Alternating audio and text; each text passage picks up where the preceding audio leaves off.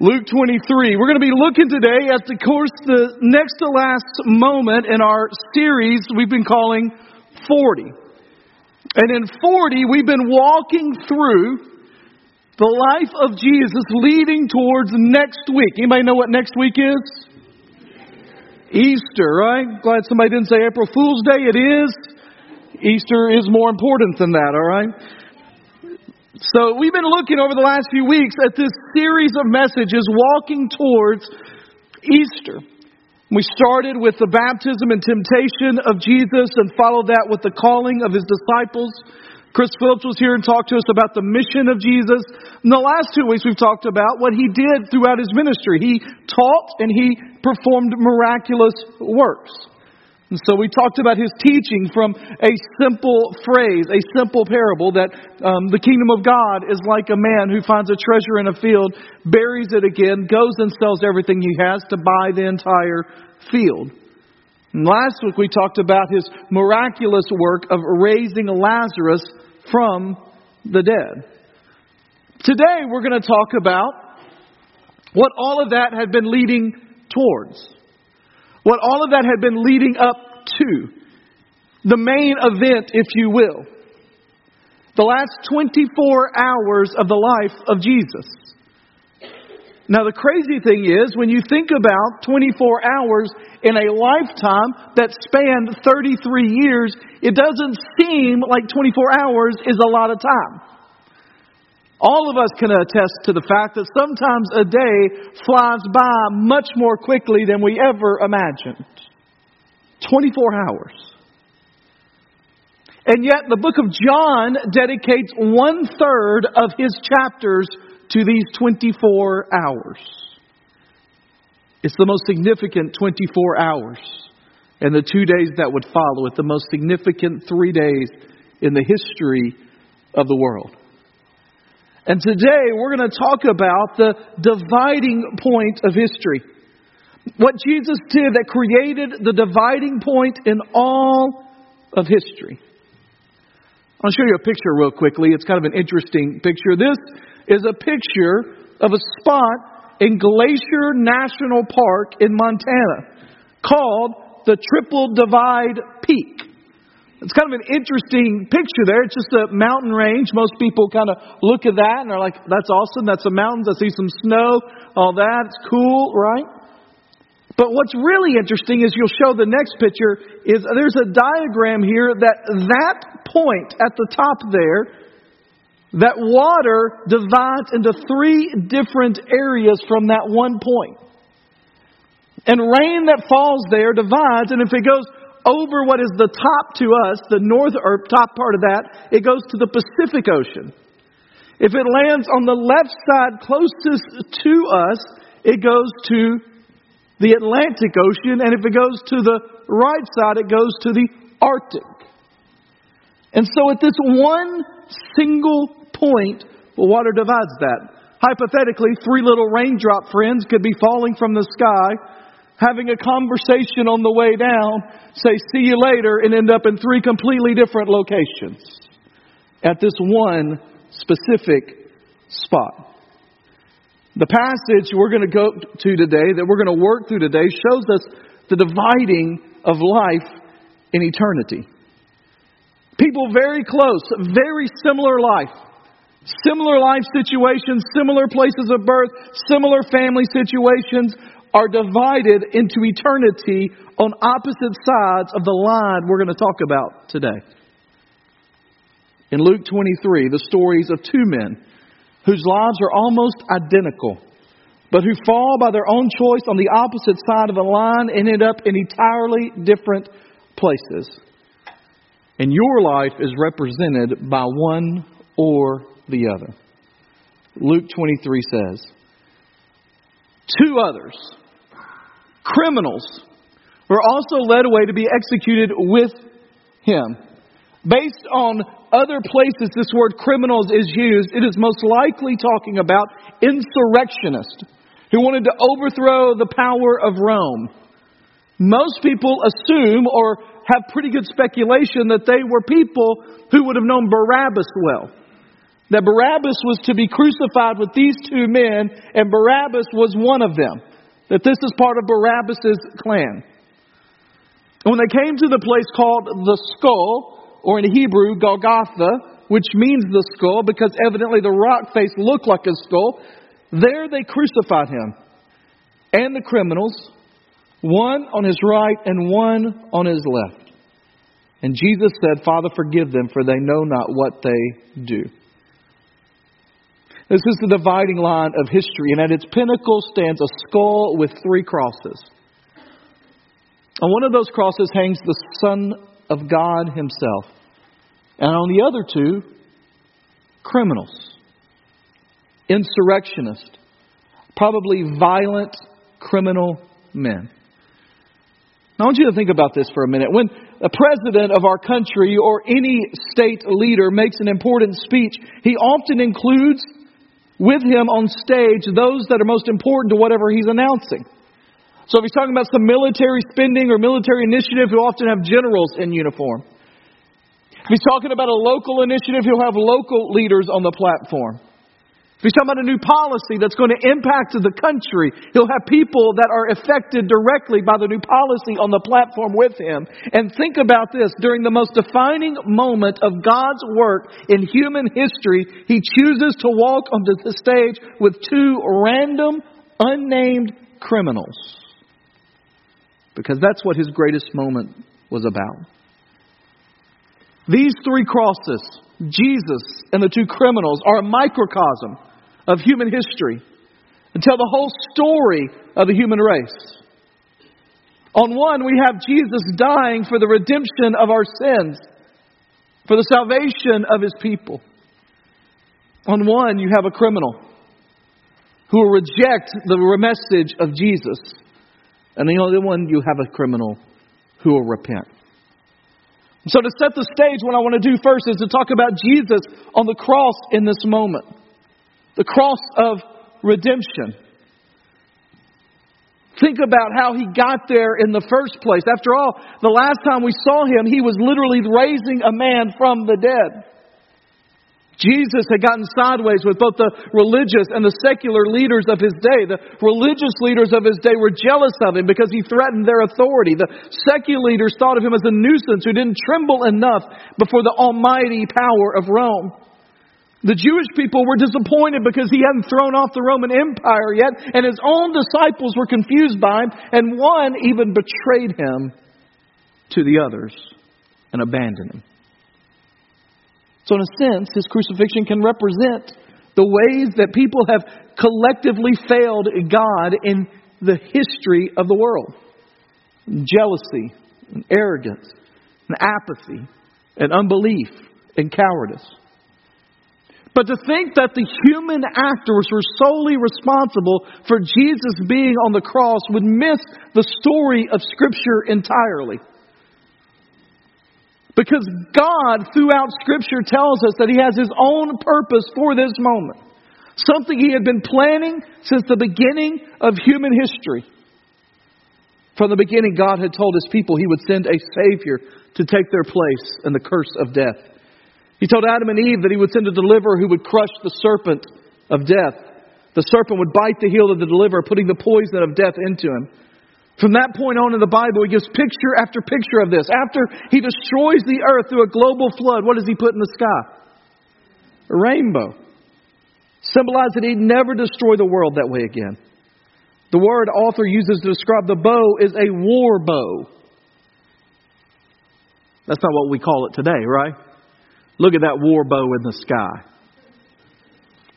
But the point is that it is a signal of God, that God would absorb the arrow of His judgment into Himself rather than firing it down on us. When Abraham was about to sacrifice Isaac, his son, God commanded him to do. God led him to a lamb caught in the bushes so that he could go free.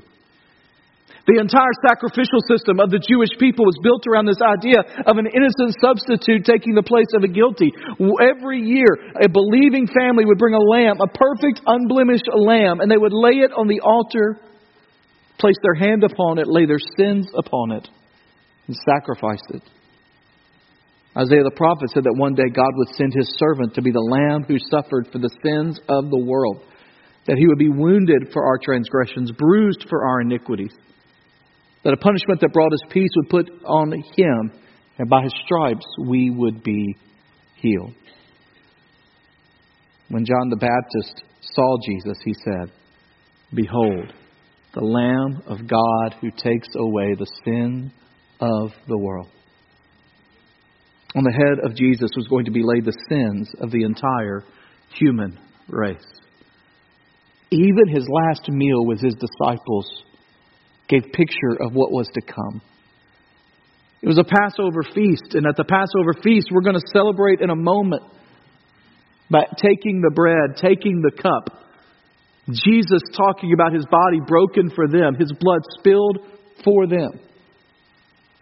But even in that description, there is nowhere described what would have been the main course at any Passover meal. The main course at most meals, even in our society, is meat. Unless you're a vegetarian, pescatarian, I don't eat meatitarian, whatever that is, right?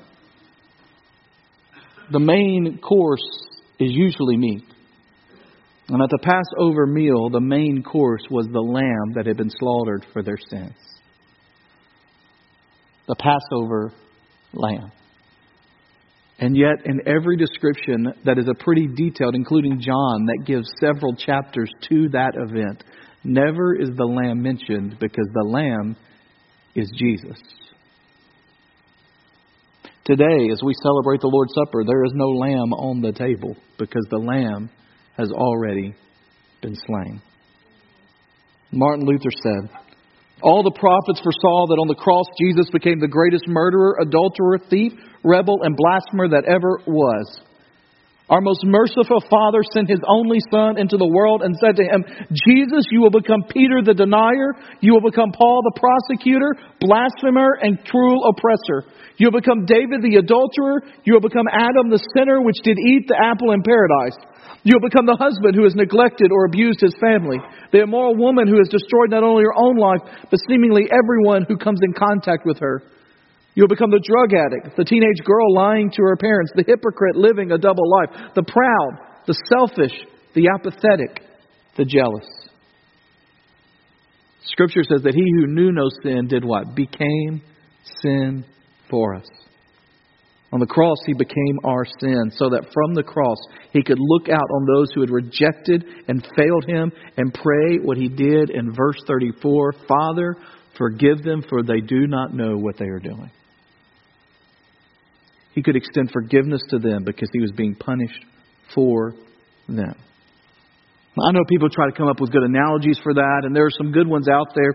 I don't have a lot of them. There is one story that I told my kids a while back, but I heard from another pastor that I think is interesting in trying to describe what's going on here. Story is told, and it was told as if it were true, but who knows if it is or not. It's hard to research something that supposedly happened 1,000 to 1,500 years ago in a remote land. It's supposed to be somewhere around where the Vikings were. I'm a Scandinavian descent. That's where my family is from. So somewhere in the Scandinavian area, there's a story told of a king who was considered the best and the wisest king, the fairest of all kings. He helped those in the realm that needed help. He gave generously when people were in need. One day it was discovered that someone had been stealing from him and the treasury of the king repeatedly. The king decided he had to do something about it, and so he went out and announced to the people, "Listen, I know that you all know me as a fair king, and I really want to help, and I want to do all that I can. But here's the problem. Someone has been stealing from the treasury. And I can't let that go unpunished. And so, what I want to tell you is that I'm going to have to punish whoever it is discovered has been stealing from the treasury, and we're going to do it with 10 lashes. A month went by and no one was caught. But the stealing continued. He walked out and said, "Listen, it's continuing. We're going to have to double the punishment. It'll be 20 lashes. whenever we catch the culprit. Another month went by. Nothing was discovered. And so he went out and made his final declaration. We are going to double the punishment again, 40 lashes, which basically in their terms, in their place, was like a death sentence. A couple of days went by and the culprit was discovered. It was the king's mother. Now you want to find some interesting answer. Ask a 6 or 7-year-old what should happen to the mom. Well, he can't do anything to his mom. It's his mom. And he loves her. That's the compassionate child you have. Then you have the rule follower child. Well, he has to punish the mom because she did wrong. The king deliberated for 2 days and decided he had to punish her. That a law was a law, a rule was a rule, justice was justice. And so he commanded his servants to prepare her and begin. And so they tied her to the pole where she would have her lashes given.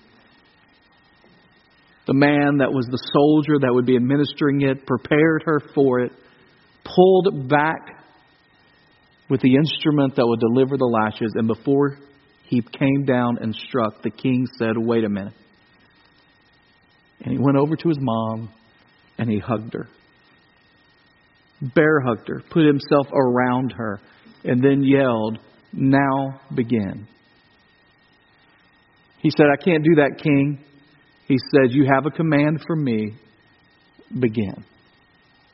And as the executioner tried to hit the mom, he could only hit the son. He took the punishment upon himself. Jesus wrapped his arms around us and took our punishment upon him. And he forgave us. He literally ingested our sin. There's a term for Jesus in the eastern hill country of Tennessee and Virginia and Appalachia that somewhere is from the ancient times but still kind of makes its way around. And that is, he is our sin eater. That he ingests and eats our sin and forgives us in the midst of it. And what God did at the cross, what God did on that one cross that day, is He suffered so we didn't have to. Which means you can explain the gospel in 4 words. Jesus in your place. He didn't just die for you. He died instead of you. He stood in your place and took the punishment for you. Now we turn to the other 2 crosses. One on either side of Him bearing the 2 criminals because they demonstrate the division of the entire human race. And verse 39 says this. One of the criminals, hanging there, began to yell insults at Him. "Aren't you the Messiah? Save yourself and us." But the other answered, rebuking him, "Don't you even fear God? Since you are undergoing the same punishment, we are punished justly because we're getting back what we deserve for the things we did. But this man has done nothing wrong." Then he said, "Jesus, remember me when you come into your kingdom." And he said to him, "Truly I tell you, today you will be with me in paradise." 2 different responses to Jesus from 2 separate crosses on either side of Him. And yet there are many things that these 2 men had in common. First of all, they were equally bad. It doesn't say one of them was really bad and the other one was very bad. It doesn't say one was kind of bad and one was extremely bad. They were equally bad. None was worse than the other. In fact, Matthew tells us in Matthew 27:44 that both of them start out by cursing Jesus. Not only were they equally bad, both of them would have been happy for Jesus to save them. In verse 39, even the one that ultimately rejects Him says, "If you really are the Messiah, save yourself and us." He would have loved for Jesus to come down from the cross, lead a fight out against the Romans. But one thing, began to understand some things that are necessary for truly being converted by Jesus. First of all, we see in this passage, he knew the difference in seeking help from God and seeking God for himself. In verse 40, the repentant thief doesn't ask to be taken down from the cross. I'm sure he would have been happy if Jesus would have offered it, but all that he is concerned about is being right with Jesus. Remember me when you come into your kingdom. The thief realizes that what he needs is not a change in circumstance, but a change in what life has been centered upon. Instead of asking God for the life he wants to make God his life.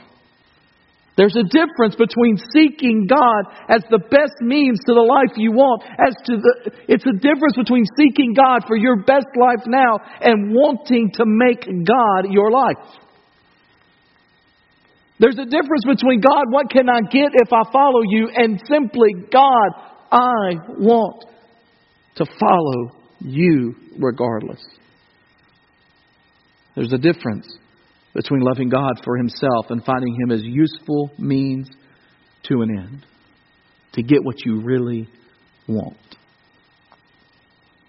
John Piper compares the way some people treat God to the way we use a tire iron. That's a hard word for a southerner to say. Tire iron, right? It all just kind of runs together, right? But you know what I'm talking about, right? That thing you use. What do you use a tire iron for? To change a tire, right? It's a useful instrument. Very helpful in a pinch. But nobody loves their tire iron. You know how I know you don't love it? You cover it up. Right? Unless you forget to cover it up or you just throw it in the back of your place. That if it's in my car, you have to go looking for my tire iron. You don't display it proudly. You hide it in the trunk. You wouldn't want to be caught without it. Like when you need it, you need it. But it's not something you love. The tire iron is used for taking care of what you really care about, your car. And that's how many of us use God. Useful for some, and we need him more. Peace in life, a stable family, going to heaven when we die, but not beautiful in and of himself. How do you view God? Is he just useful to you because he gets you what you want? Or is he beautiful to you no matter what comes in life? Same way, there's a big difference between truly loving God and just trying to make him okay. We all know the story of a man who is not good to his wife, mistreats her, neglects her. She threatens to leave. He straightens up, goes to a counselor, and it works for a while, but then he's out of danger, at which point he goes back to his old ways because he's never dealt with his core problem that he doesn't give his wife the place in her heart, in his heart, that she deserves. In the same way, our repentance has to be a genuine change of heart toward God, not merely an attempt to make him happy. Some people wonder about things like deathbed conversions. Can someone live an evil life and never do anything good or think about God at all, and in the moments before they die, repent to God and go to heaven? And the answer to that is yes. The story shows that, but it has to be true repentance. It can't be, God, give me my get out of hell free card without charge here at the last minute. I've considered my whole life on what I want to do. But from this moment forward, God, just make it okay for me. True repentance is to say, God, if I've got 5 minutes or 50 years, I want to serve you and get you. Let me ask you a question today. It's a dangerous question to ask in a church full of people, mostly that have been in church for most of their lives. Have you truly repented in your life? Why do you seek Jesus?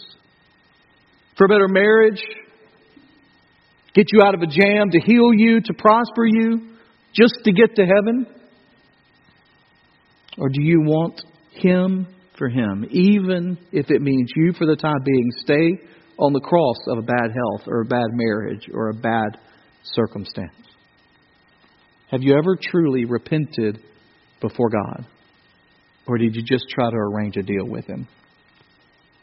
When I was a child, my brother was 5.5 years older than me, and he moved out of the house to go to college when I was still, in middle school. And I remember he was out of the house, and so I had a room kind of on the bottom floor by myself. I was going into those age range when an ideal day for me was to close the door and be by myself all day, away from parents and everybody. And I decided one day I was going to play soccer in my room with a plastic ball we had bought at Walmart. The big containers. I don't know if they still have. Walmart used to have these big containers. You'd walk in and be just plastic, those squishy balls in them everywhere. I bought one of those and I was playing, and I was having the game of my life. I was scoring goals on myself all over the place. And I kicked one hard and connected right through the window. My first thought was, I wonder if Mom and Dad heard that. The next thing I heard was, Lyle! My next thing was, God, I'll never ask you for anything else for the rest of my life if you'll let me get out of this alive, right? I was fearful for my life at that moment. Now, my parents didn't kill me, obviously. I did lose some privileges for a while, and I did have to live for the next 2 years with a generic Christmas album taping up the window I had broken to the outside world as a means of punishment for my embarrassment, which worked. I never kicked a ball through the window again. You ever try to bargain with God? God, if you'll just get me out of this. God, if you'll take care of this, then. Your salvation can't be a bargaining. Your salvation is, thank you for what you've done.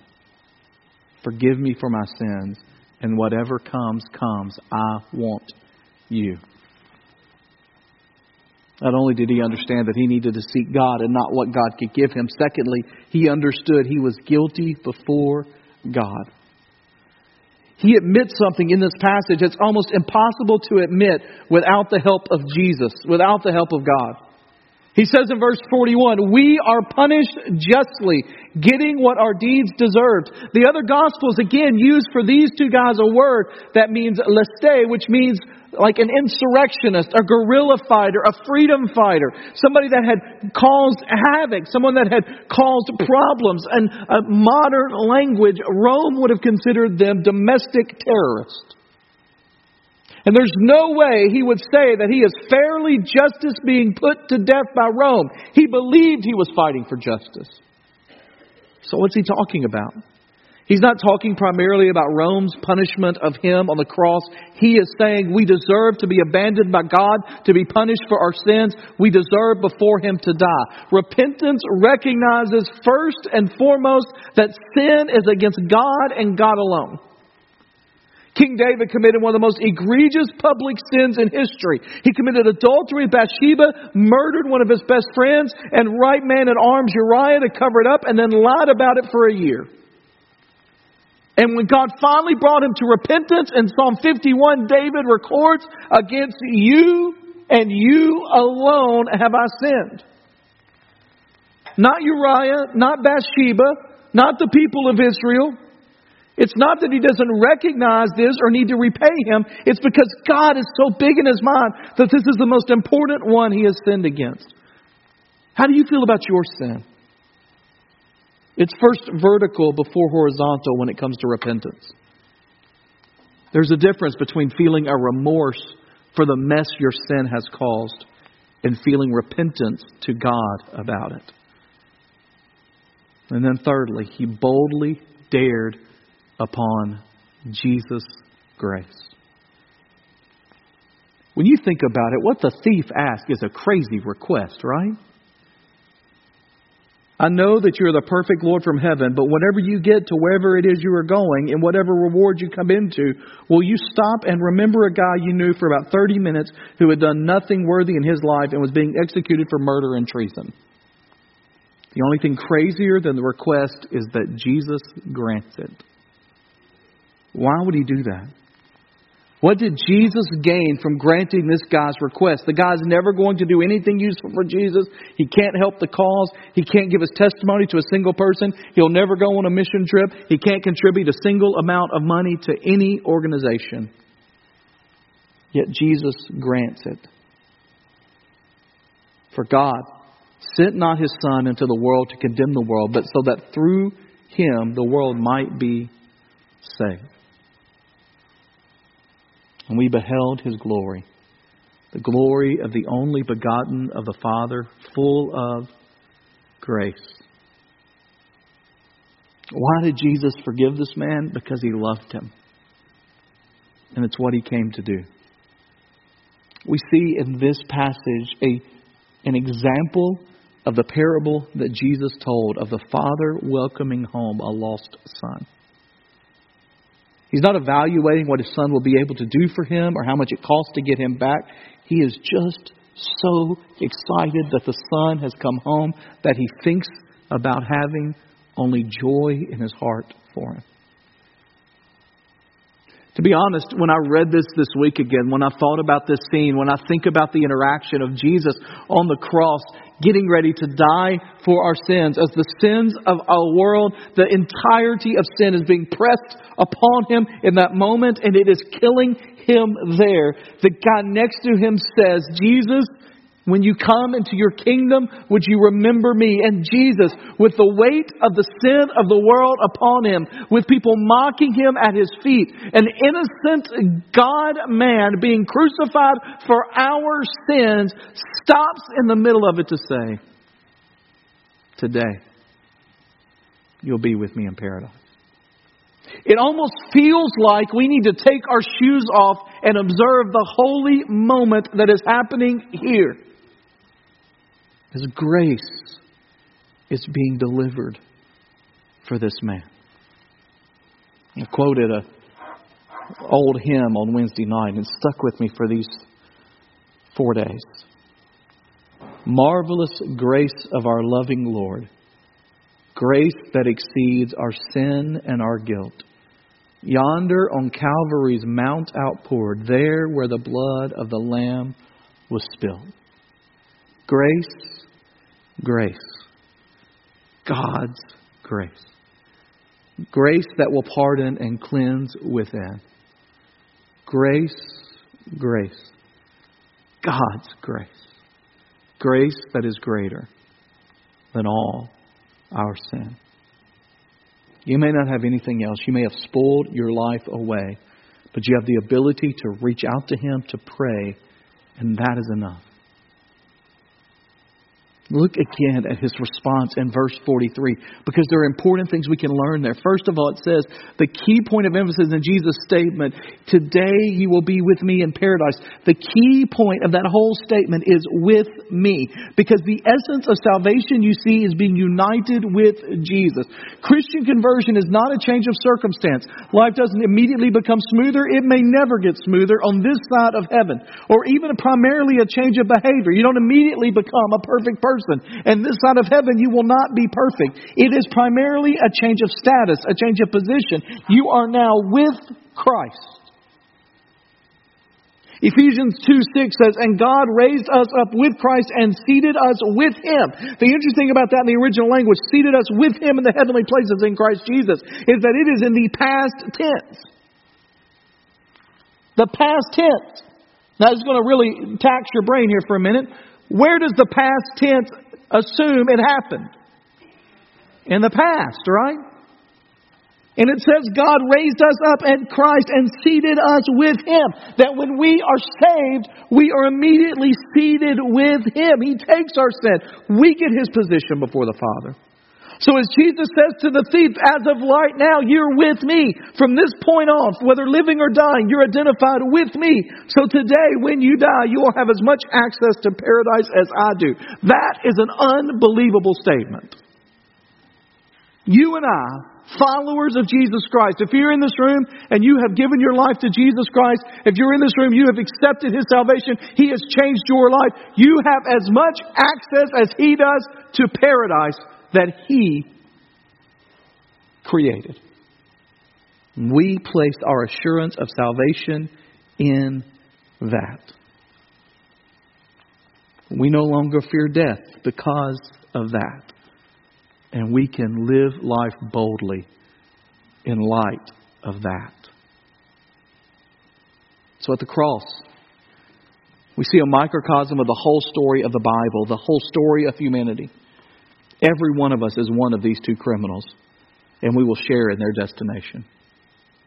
The two thieves look identical in life, but now as we speak, one of them is with Jesus. The other right now is not. 100 years from now, nothing in your life will matter except what you did with Jesus. Like these two thieves, we're all guilty. We're all dying. We may not be hanging on a cross, but death is certain for us as it was for them. And like these thieves, we cannot possibly hope to earn God's salvation. We have nothing to repay God. The man had no life to offer God in payment, neither do you. You may have a few more days to live on this earth than the thief did on the cross, but what you have to offer God to pay for your sins is just as worthless as what He had to offer. And so the question is, have you chosen Jesus? There's a college professor, a religious institution, an African-American gentleman who spent his first few years of his adult life in prison for several armed robberies.